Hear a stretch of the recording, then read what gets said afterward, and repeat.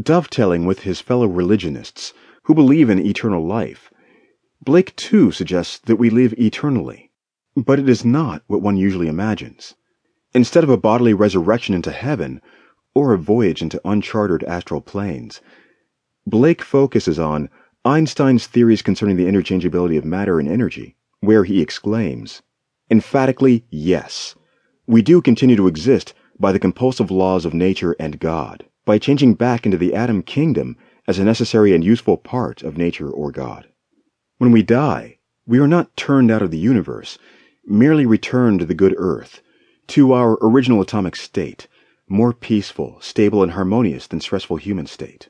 Blake envisions this way of thinking as liberating, and in this purview, he dovetails with such luminaries as Goethe, Emerson, Nikola Tesla, Carl Jung, Walt Whitman, Heraclitus, and Lao Tzu, among many others. For Blake, nature is not a problem as such, but the very essence of our existence, and necessitates that we understand its vagaries. Look carefully enough, and the deep mysteries of life unravel themselves, since whatever the universe is, so are we. There is no duality in Blake's worldview, just confused misapprehensions by humans who are not observant and honest enough to confess the obviousness that surrounds us.